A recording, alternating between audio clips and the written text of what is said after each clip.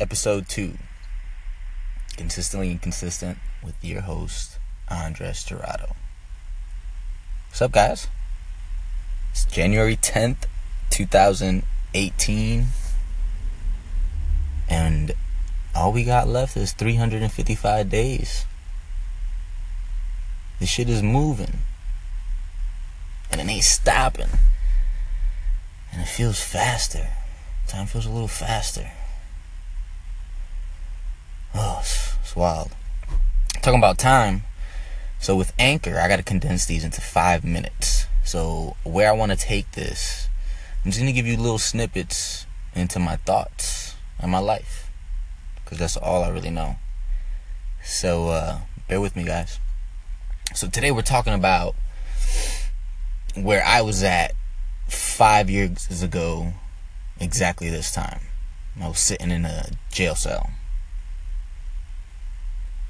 Osceola County Jail, to be exact, in medium maximum security. I'll get into that later. Anyhow, my cellmate at the time was this man named Jason Clare. He's a pretty young white dude, kind of small, maybe like 5'5" at his tallest, real small and fragile. Super polite, nice, sweet, just a nice dude. Jason was real cool to me. He was one of the only dudes in the whole jail that had like a little radio and headset, and whenever he wasn't using it, he would let me use it, especially at nights. Fucking super cool. Anyhow, this dude, if you look him up, you can look him up. He was in there. He told me all this shit too, which was crazy because you're not really supposed to talk about what you're in there for. You know what I mean? But if you look him up, he was in there for the homicide of 2 brothers outside of a bar in St. Cloud, Florida, in front of their mom. And if you know St. Cloud, if you know that area, you know that that's not that surprising to find a mom and her 2 sons at a bar. Let's just say you see a lot of Confederate flags sitting on cars on that side of town.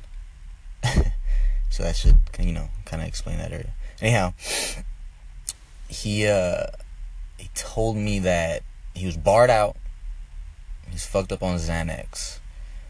And if you know anything about Xanax, you know that if you take the right amount and drink the right amount of alcohol, you're not going to remember a goddamn thing you did or do.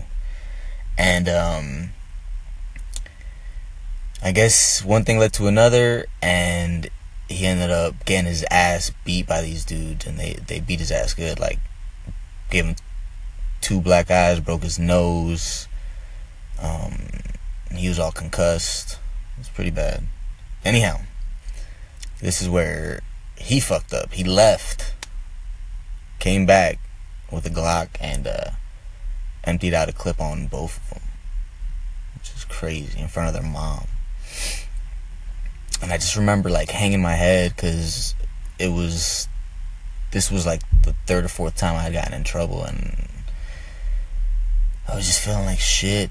And I remember just hanging my head and him coming up to me and telling me, like, as long as you don't royally shit the bed and like completely do something that is, unforgivable, that it's never too late to turn this bitch around.